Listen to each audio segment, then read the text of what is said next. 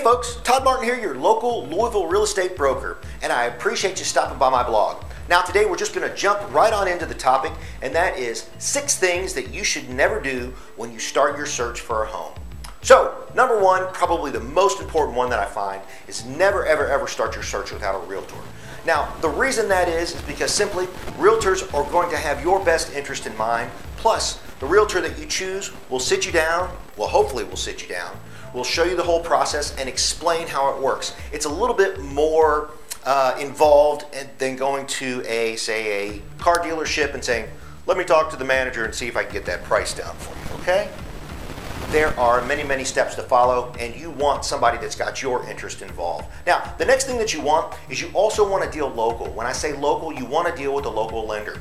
I know those online lending services can look awful nice, and they can promise a lot of things, but the problem is if something goes awry on the nth hour prior to you closing that loan and getting your dream house, guess what? We get moved around on different departments, we call an 800 number, we talk to a supervisor.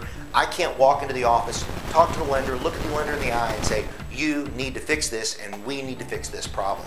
So go local when you're looking at your lenders. Now, the other thing in today's market, don't go out and lowball every offer. What I mean by that is if you're looking at properties that are $200,000, $300,000, don't think that you're going to get those for $50,000 off. Again, remember, if you offend the seller, you need the seller to work with you through the process of buying the house, and that includes the inspection phases. Okay, did you forget about that? Rule number 1, that's why you need the realtor. We're going to tell you exactly what it is and what happens in the process. So again, just be careful when you're making that offer. Now, the other thing is that you don't want to underestimate your budget. What I'm meaning by that is if you talk to the local lender and the local lender says, hey, you are good to go at $200,000, but then you tell your realtor that, hey, we only want to look at houses that are $115,000, $125,000. Guess what? That's going to be a huge price range in difference. You're going to see different amenities, you're going to see different locations, and if you really want that house in one area of town, that may not exist for that particular price point or the amenities that you're looking for. So again, be financially feasible, understand what you want. Now, also, if you tell us that you want a particular price range, we are going to respect that. But understand, you may not get the houses that you're looking for. So again, look at that budget, understand, talk to your financial provider, also talk to your realtor. Rule number 5, don't forget your closing costs and prepaids. That's something that can be negotiated. Again, refer back to rule number 1, where never start the process without a realtor, simply because you've got to understand what that's going to cost you to get there prior to being at closing or at the closing table. Closing costs and prepaids are things, and then those are things that we can talk about in a completely different topic, or if you've got questions about it, always hit me up. And rule number 6, probably the most important rule when you're shopping for a home to never do, is never, ever, under any circumstances, make any large purchases prior to the purchase of your new home.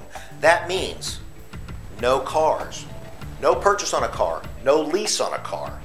Do not co-sign for anybody, because guess what? You're the one that's responsible and you're the one that's held on the hook, okay? The other thing is once you qualify for a loan and once you start searching for a house, you're gonna get all sorts of things in the mail.